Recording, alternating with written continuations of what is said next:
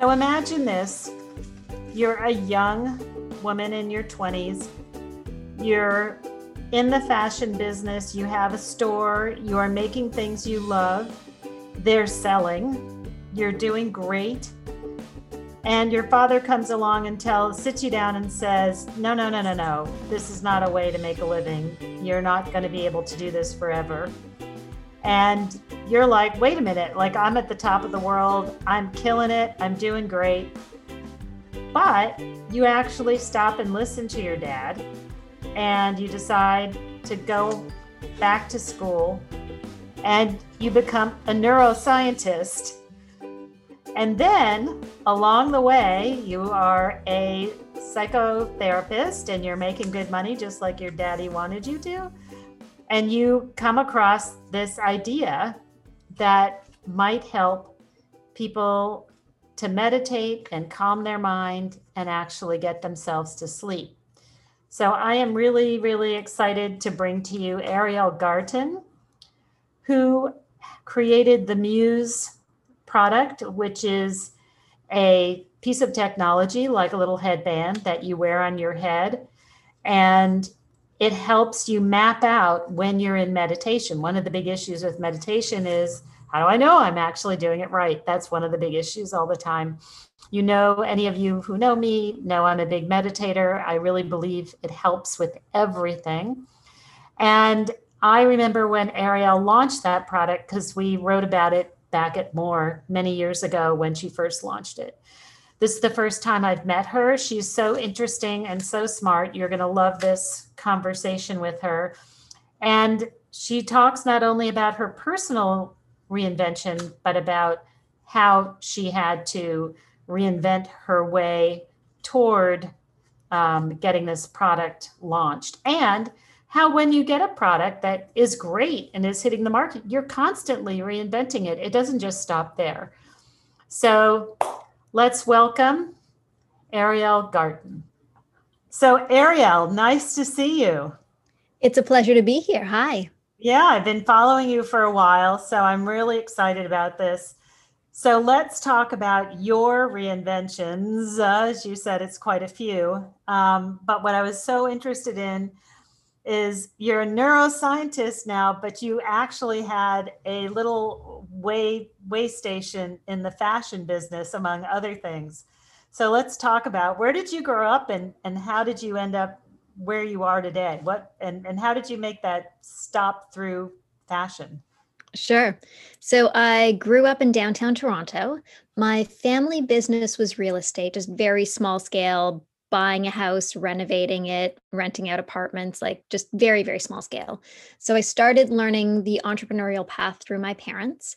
And when I thought about what I wanted to be entrepreneurially, I loved clothing. So as a teenager, I started to make my own clothes, even though I couldn't really sew. And I started to come up with great ideas. And I just had the brash gall to say, hey, I could be a clothing designer. And so I started taking my shirts around to stores. They started picking them up. I then got a dressmaker, could pay her a little bit of money that I was making to get her to actually sew things nicely. And that began my clothing line. And what kind of clothing was it? Shirts? It branched out into a full line. So by the time I was 23 years old, I was doing Fashion Week every season, Toronto Fashion Week. I was Oh selling my a full line of God. clothes actually across North America. Oh my goodness. Okay. So why didn't you stick with that? What happened? So my dad pulled me aside and said, look, clothing, I know you're 23. It feels like you're on top of the world. You know, you're selling clothes all over. You're in the newspaper for it. But this is not going to create a lifestyle that's going to be comfortable for you to live in. Like the economy of it was so terrible. It's really not a money-making proposition. And he pulled me aside and said, you have to close. At that time, I even had a retail store, a very, very small storefront. He said, you want to close this all, you want to do something else for your life. And at this point, I thought he was completely nuts. I'm like, I'm on top of the world. For some stupid reason or very smart reason, I listened to him. I closed down my clothing business. At this time, I had finished university and I actually did a degree in neuroscience while I was in university. And so I had that moment of what am I going to be? And I knew I wanted to do something with the brain. So I went and I got trained as a psychotherapist, realizing that, that's something to do with the brain where you could make good money, $150 an hour being a therapist. And throughout the training as a therapist, I started to work in a research lab with Dr. Steve Mann. He is one of the inventors of the wearable computer, and he had an EEG system that let you actually track your brain state. And I began to work with him. And from there, I graduated as a psychotherapist, started my psychotherapy business, was doing well, but continued to work with this early brain computer interface system. And at a certain moment, I said, hold on, this is where my business is going to be. I can completely see taking this out of the lab and commercializing it. And that became the early technology for Muse. So explain what Muse is so people understand what it is, and talk a little bit about the technology. Because I remember, as I said to you, doing something with Muse back, that had to be 5 or 6 years ago. When did you launch? Yeah, so we launched in 2014. Our first device was in market in Best Buy. So what Muse is, it's a brain sensing headband that helps you meditate and sleep. So Muse tracks your brain during meditation and gives you real-time feedback to know when you're meditating. So for those people who sit there wondering, am I doing it right? Like what's going on in my brain during meditation? Muse actually gives you real-time feedback by translating your brain activity into guiding sounds to let you know when you're focused and when your mind is wandering, to help you either start or enhance your meditation practice. And you were selling in Best Buy at that point? You went right to Best Buy? We launched in Best Buy Canada in 2014. Yep. Oh my God. That's huge. Talk about a reinvention. Right. Exactly. And so what was the response to that? And have you gone any further than that? Or is that the only product? And what has been the sort of path for that product? Because people have gradually come around to meditation. And I wonder, has it exploded during the pandemic? It really has. So I closed my clothing business in 2005. I started working with Muse kind of around 2007. 2009, we incorporated. It took us until 2014 till we could actually create the product. And I was working as a psychotherapist at the same time as building the business. We launched in 2014. And since then, we have 500,000 users around the world who use Muse regularly. So, everything from athletes, big CEOs, people who use it in a corporate context. We got so incredibly lucky that we were there at the right moment in the market. By 2012, meditation was starting to be something that people were talking about. By 2013, it was on the cover of Time magazine. And now I don't have to tell you, in 2021, everybody knows that meditation is something that's good for you and something that you should be doing. But most people still have difficulty establishing their practice because it still seems like this ill-defined thing. So we were able to bring science and real metrics to the practice of meditation, and it really worked. And so, what were some of the barriers for you to getting that off the ground? And there must have been, as we know, being entrepreneurs, it's, throw spaghetti at the wall, pivot, throw spaghetti at the wall, pivot. What were some of your spaghetti moments, and what were some of your pivot moments?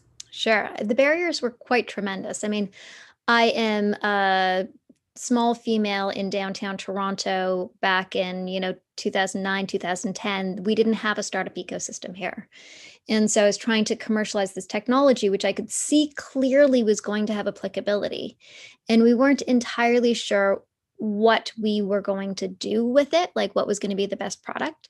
And so I knew we needed to raise money, but we still didn't totally have the right product. We actually thought that initially the technology was going to help you be a cognitive training tool, essentially. It was before meditation was a big thing.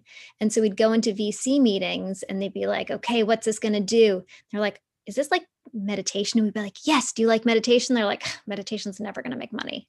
Like, what's the killer app for this? But they're like, meditation. And it turns out that in 2020, meditation truly was the killer app. And it was only once we actually went in 2012, I went to a conference called Wisdom 2.0 that was the intersection between wisdom and technology in San Francisco on the Google campus. And I met the guy at Google who first introduced meditation into Google. And he gave us our first VC funds, our first like angel investing check. And from there, I was able to take that and parlay it into raising $18 million by 2015 for this technology and for this company.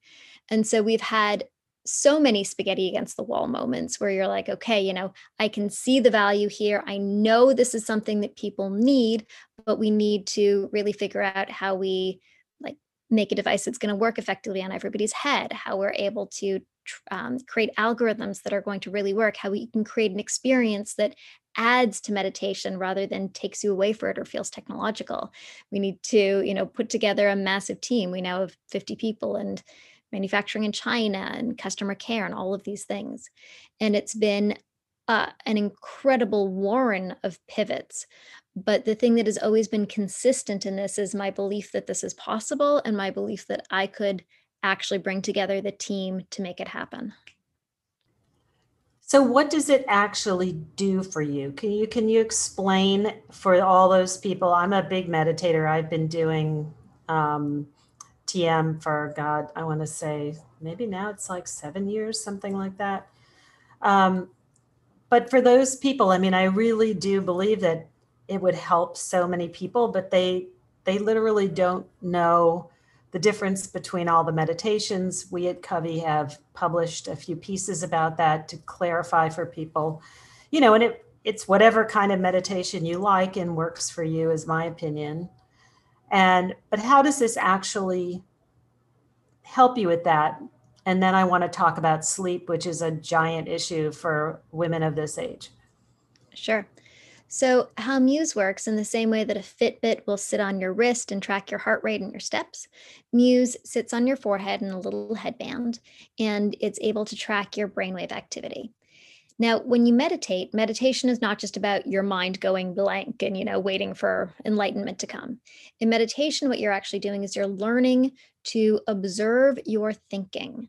So in a focused attention meditation, which is one of the types of meditation that you can do with Muse, what you do is you put your attention on your breath. Your mind eventually wanders away from your breath. You notice that your mind has wandered, and then you choose to bring your attention back to your breath and stay there. Eventually, your mind wanders again, you notice and you return. And kind of that noticing and returning, that is the work of the meditation. That's what's building your skill of focused attention, metacognition, etc. What we do with Muse is we make this process audible. So when your attention is focused on your breath, you hear quiet, peaceful noises. As your mind begins to wander, the sound picks up, which is your cue to know that, oh, your mind is wandering. You're then cued to let your attention return back to your breath until the sound goes quiet. And then your mind wanders again, sound picks up, you're like, oh, my mind is wandering. And you return to your breath. So it's really teaching you what to do. It's showing you when your mind is wandering, reinforcing you to maintain that focused attention on your breath, which is kind of the meditation state. And then after the fact, it gives you data, charts and graphs and scores that show you what your brain was doing so you can gain further insight into your practice. It's kind of like having a little coach or guru inside your head, actually showing you what to do and encouraging you for doing it right. And can you see have you studied the maps that people get? Have you seen that they get better at it? Absolutely. So there's over 200 published studies with Muse. It's been used by, I must say, most major research institutions. Mayo Clinic has done multiple studies with it. So they did a study with breast cancer patients awaiting surgery using Muse prior to surgery and afterwards. And they demonstrated that the use of Muse decreased their stress and their fatigue during the cancer care process and improved their quality of life. So we've had lots of studies with Muse demonstrating that the use of Muse improves your attention, decreases your stress, can even improve your cognitive function, and is as effective or more effective than a traditional meditation practice. Let's talk about, you say it can be used for sleep. Sleep is one of the things that gets just disrupted at this stage of life, especially for women going through perimenopause or menopause. It's really a problem. I know. I started feeling it. I'm there too. Okay. So what do you do? Like, What does Muse do for you in that situation, and how can you use it to help? Sure. So we started to go into the path of sleep because we were hearing from consumers that they were using their Muse meditation before going to bed in order to help them sleep better, and it was working. So what we did was we created a purpose-built device called Muse S that you can actually wear to fall asleep in. And we give you guided meditations and visualizations that are actually paired with a biofeedback soundscape from your body that are designed to entrain you to fall asleep faster. So I've just been doing a actually 300-person study with a large engineering firm using our Muse go to sleep intervention, demonstrating that yes, it helps people fall asleep faster, stay asleep longer, and wake up less often in the night. And how it does that is by both consciously teaching you to quiet your racing mind. So most people say, "Why can't I sleep?" It's because my mind is racing. And it also intuitively teaches you with biofeedback to slow your body's heart rate and breath rate, etc., to guide you into sleep. And we found it to be extremely effective. And it then tracks your sleep throughout the night. And in the morning, you can see the quality of your deep sleep, how long you slept, how long it took you to fall asleep, etc. And what about getting you back to sleep if you wake up? It does that really well. So if you wake up in the middle of the night, if you still have the device on, or even if you've taken it off, you can use the same intervention that helped you fall asleep. And what I've been seeing in the study cohorts is it actually decreases the amount of time people are awake in the middle of the night. So, talk a little bit about, were there any kind of barriers to you getting into this? Did you run into issues with being female? We know that most female most female inventors don't get funded. It's what, less than 3%? Yep. And what did you find when you were trying to go out there for money? There were so many barriers to this business. I can't tell you. As I mentioned, I'm a 5'2" little female from Toronto. It's I didn't exist in San Francisco. I didn't have a business degree. I wasn't, well known for my prowess in tech. And so in creating this business, I really had to rely on myself and my deep knowledge that whatever I needed to do, I could either figure it out or hire somebody to help me do it. So I overcame a lot of the barriers by being able to find competent talent who understood manufacturing, who understood go to market, who understood marketing, et cetera, and bringing them onto the team. And I think I was able to convince VCs to give me money because we had a technology that worked. So I had a great CTO that was able to make the technology actually work. And I had just such an unending belief in myself and deep passion for the fact that not only was this possible, but this was going to happen, that people trusted my tenacity and gave me money for it.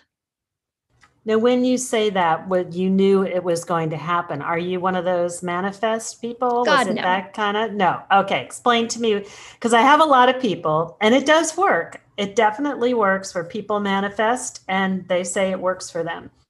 But what do you mean when you say that? I had just the deep belief in myself that I could make this happen, that this was something that the world needed.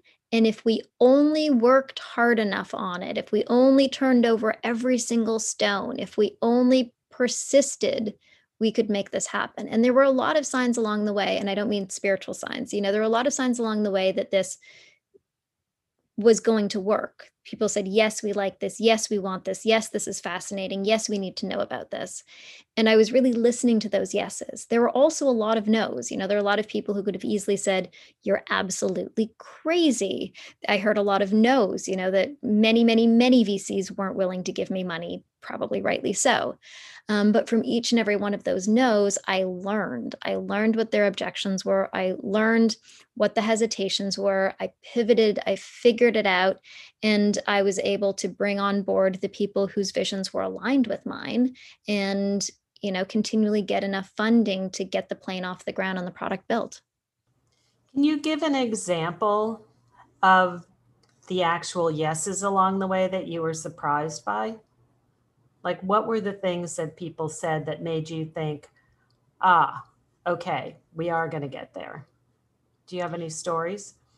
My first VC pitch in New York City, not my first VC pitch, but the first one that I did in New York City, the investor was sitting in across from me on the table. They went up and they started writing on their whiteboard, and they started to discuss the structure of the company because we are based in Canada and it's hard to get at that point US investment.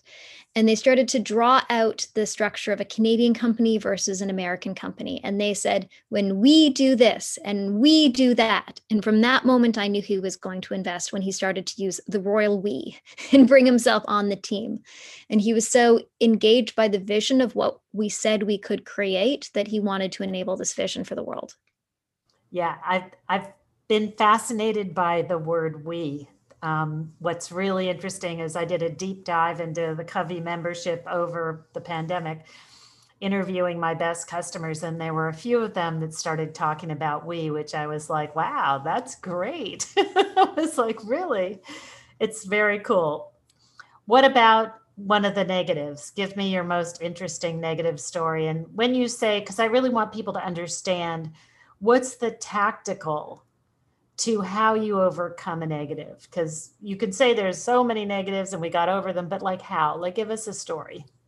Sure, there's lots of them. So on VC investing, for example, um, my very first VC pitch, so we needed to raise money. I went to our local incubator, Mars, and they taught me how to pitch. They put the deck together. We did a ton of practice. I started pitching in Boston because I was actually invited to speak at MIT. And so I was like, okay, I got to do this. There's VCs in Boston. I'll go to Boston. I reached out. I had an intern reach out to literally every VC in Boston with our pitch. There was only a few of them that came back that said that they wanted to speak to us. Most of them were Canadian, and they were like, willing to willing to give a leg up to a fellow Canadian. I became friends with several of them while I was there, and continued to then use them for help and support and relationships. But along the way, I figured, okay, I should do a practice pitch before I go and do these real pitches in Boston. And so I reached out to Canada's biggest VC, OMERS, and I said, there's no way in the world they will ever invest in me because they're OMERS and I have this small weird business. And so I did my first pitch. I was pretty nervous. It didn't go very well because I didn't think it was going to go very well. It was awkward, but I also didn't kind of care. After that, I went out for lunch with the guy, became friends with him. We continued on our relationship and, learned from it. We're able to talk candidly about how the pitch went, what was awkward about it, what wasn't, and really build the relationship from that point. And they then led my Series B round. Wow, awesome. What else can you tell people who are interested in doing what you did, Ariel?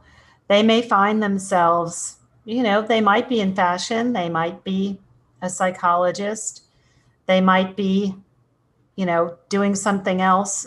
What are the analogous things that they can pick up from how you transitioned to apply to themselves? Like if you were talking to one of your bestest, oldest buddies about what you learned, the do's and the don'ts, what would you say those are? Sure. So I keep going back to this idea of belief in yourself, but it really is key. Frankly, the biggest thing that holds us back in our life is the limiting beliefs that we carry.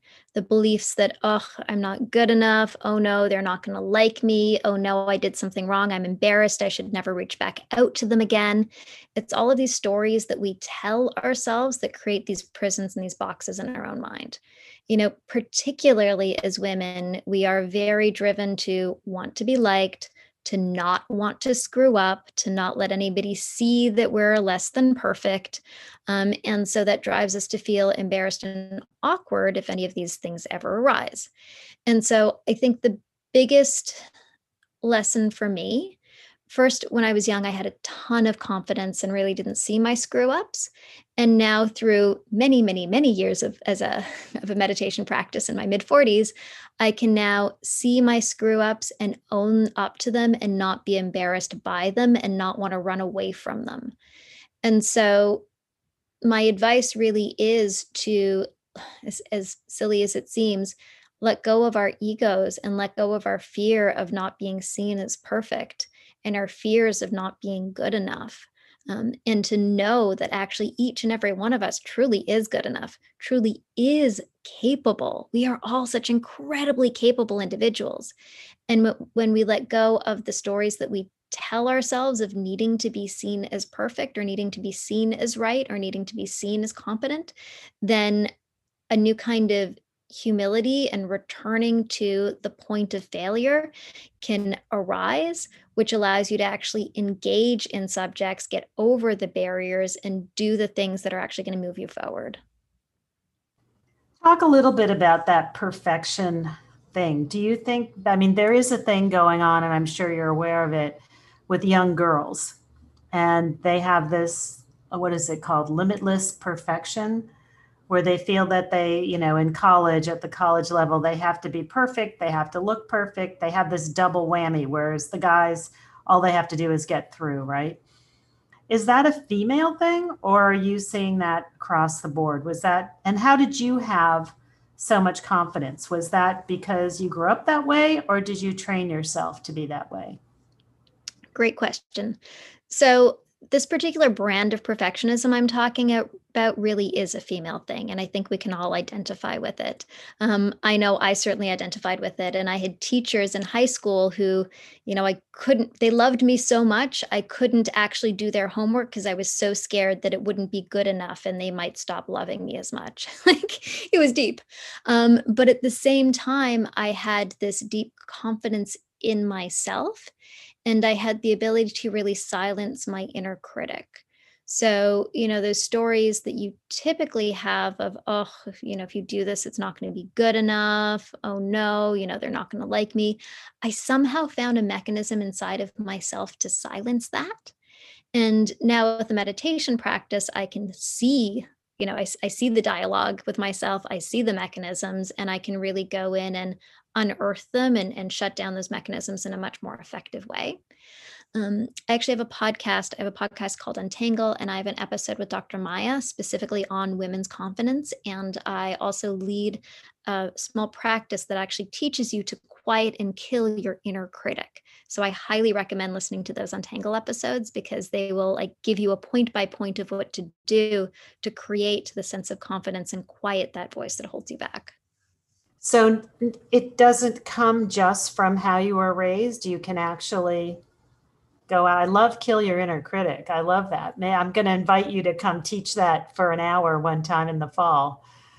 It's Oh, I absolutely will. I'm happy to come on and actually walk everybody through the episode, through the exercise of how you kill your inner critic. I It's so love good. that, because that is what I think that is holding a lot of women back. A lot of older women tell me, just like what you said. You said I used to be, so confident, I didn't even see my failures. A lot of women tell me that as they get older, their confidence is suddenly eroded. Have you heard that? I have heard that. And, in some ways, I've even seen and felt that myself. And maybe that comes in part from the loss of beauty and the loss of youth and a sense of maybe like a loss of place.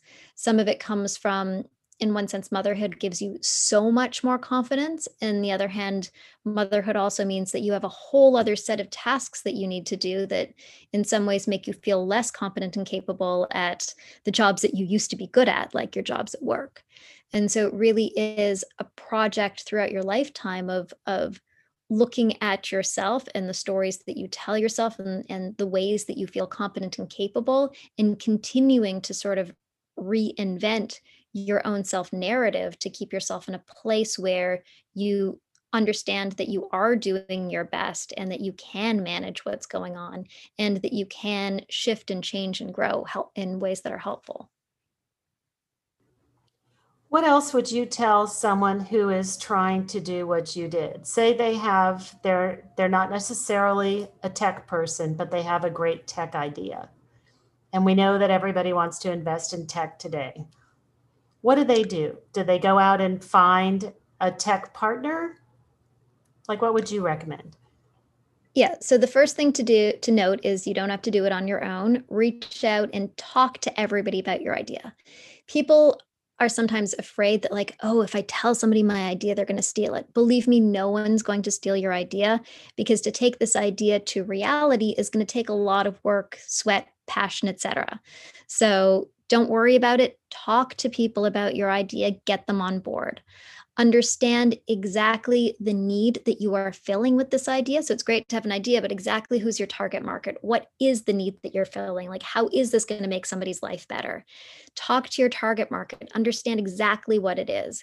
And then, luckily, now there are literally dozens of incubators and accelerators that are created simply to help and support your business, tech business or otherwise, come to life.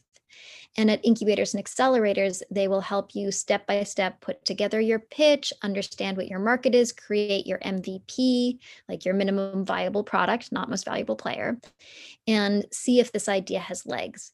So there's a ton of support out there for you. You can even just Google your local township and incubator or accelerator. There's also lots of them online that will now take people virtually.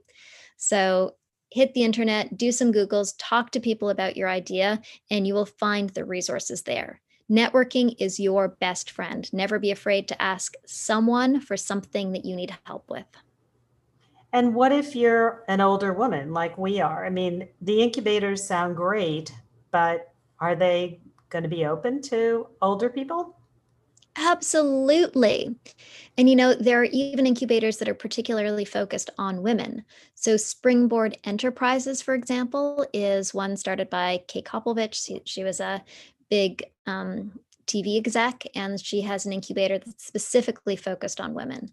There's another one. There's an investor firm called Portfolia. I'm actually an investor in Portfolia, and I their know focus Portfolio. is Yep. specifically on women. I'm also a SheEO activator. So SheEO is another organization that's specifically focused on supporting women, and all of these are open to women of all ages. I was actually a mentor to a 65-year-old woman creating a tech startup, and so yes, there might be the sensation that there are barriers or that this is just for the young, but that's not actually the case. When you go to actually build a business, a woman who has had experience in the corporate world is going to do a whole lot better at building and managing a company than somebody who's fresh out of university and has no clue what they're doing. So feel confident that the knowledge and experience that you've gained is going to help you manyfold in building a much better, much more stable, and much more profitable business than some young kid who's just doing this for the first time. Great place to end. Ariel, perfect. That's wonderful. I'm so glad to talk to you. I think this has been so insightful, and I just love your history, and I'm thrilled that they figured out how to make it a Canadian American company. Otherwise, there's so many Canadians who are, have been just wonderful Americans. So it's worked out beautifully. Thank you for joining us. Oh, my joy and pleasure. Thank you.